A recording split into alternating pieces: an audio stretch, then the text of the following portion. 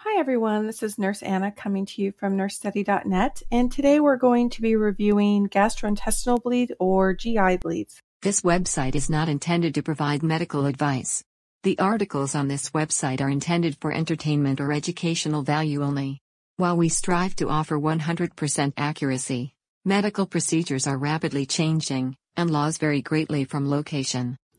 GI bleeding is a condition that involves bleeding in one or many parts of the digestive tract. It is not a disorder in itself, rather, it's a symptom of many GI disorders, including peptic ulcer disease, inflammatory bowel disease, or even gastric cancer. GI bleeding is usually suspected when there is blood in the stool. It could be mild, moderate, or severe, and it could be fatal.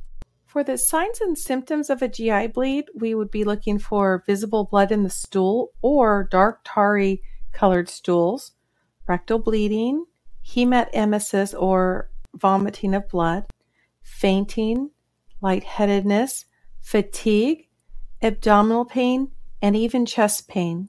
Now we're going to look at causes for upper GI bleeding. This could be peptic ulcers on the stomach lining and small intestines. They are the most common reasons behind upper GI bleeding. Enlarged veins in the esophagus, known as esophageal varices, as well as esophagitis, can also show symptoms of bleeding through hematemesis or black tarry stools. Now we're going to look at some causes of lower GI bleeding. One could be diverticulitis, which is the formation, inflammation, and infection of small bulging pouches in the GI tract, which can result in GI bleeding. Ulcerative colitis and Crohn's disease can also lead to GI bleeding, as they can cause inflammation of colon, rectum, and GI lining. Benign or cancerous tumors can cause weakening of the digestive tract, which may lead to a GI bleed. Hemorrhoids, anal fissures, and colon polyp formation can also cause bleeding. Now let's move on to some complications. Anemia and hypovolemia. Severe and or chronic GI bleeding can lead to the loss of blood volume. This is called hypovolemia, and red blood cells which contain hemoglobin and iron. That would be anemia.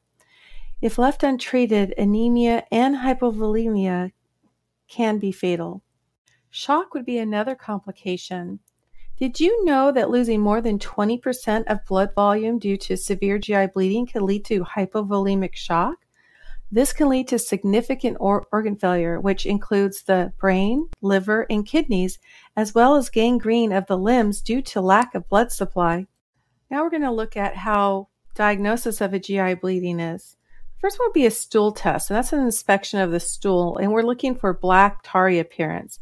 Analysis of the sample for fecal occult blood test to determine any GI bleeding. Blood test. This would include a complete blood count.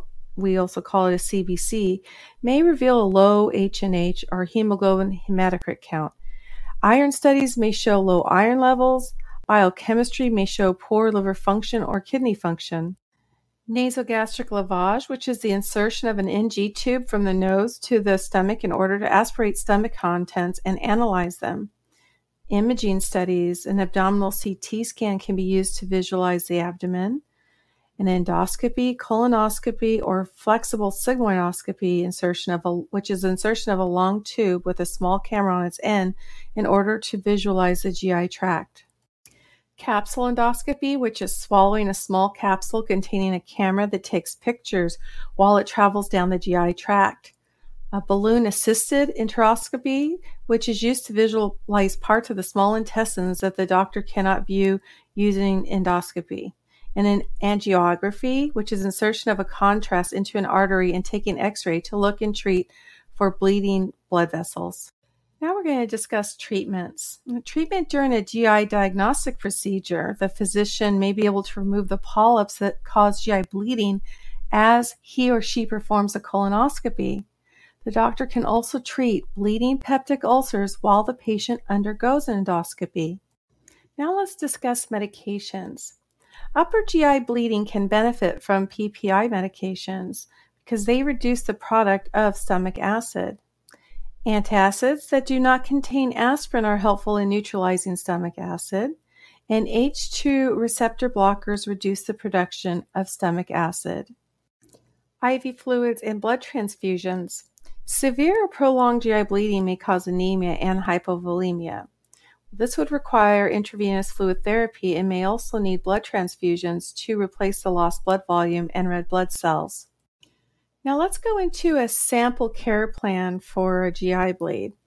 Our nursing diagnosis would be fluid volume deficit related to blood volume loss secondary to GI bleeding as evidenced by hematemesis, skin pallor, blood pressure of 85/58, and lightheadedness.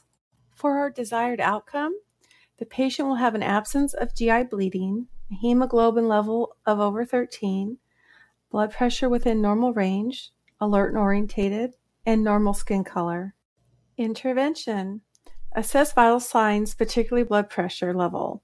Rationale. Hypovolemia due to GI bleeding may lower blood pressure and put patient at risk for hypotensive episodes that can lead to shock. Intervention. Start a fluid balance chart. Monitor the intake and output of the patient. Include episodes of vomiting, gastric suctioning, and other gastric losses in the I&O charting. Rationale. To monitor the patient's fluid volume accurately. Intervention. Start intravenous therapy as prescribed. Electrolytes may need to be replaced intravenously. Encourage oral fluid intake of at least 2,000 mL per day if not contraindicated. Rationale. To replace the fluid and electrolyte loss from vomiting and other gastric losses, and to promote better blood circulation around the body. Intervention. Educate the patient or guardian on how to fill out a fluid balance chart. Rationale. To help the patient or the guardian take ownership of the patient's care, encouraging them to drink more fluids as needed or report any changes to the nursing team. Intervention. Administer blood transfusion as prescribed. Rationale. To increase the hemoglobin level and treat anemia and hypovolemia related to GI bleeding. This concludes our lecture today on GI bleeding. This is Nurse Anna at nursestudy.net. Please feel free to visit us for free care plans, practice exams, and study guides, all at nursestudy.net. Have a great day.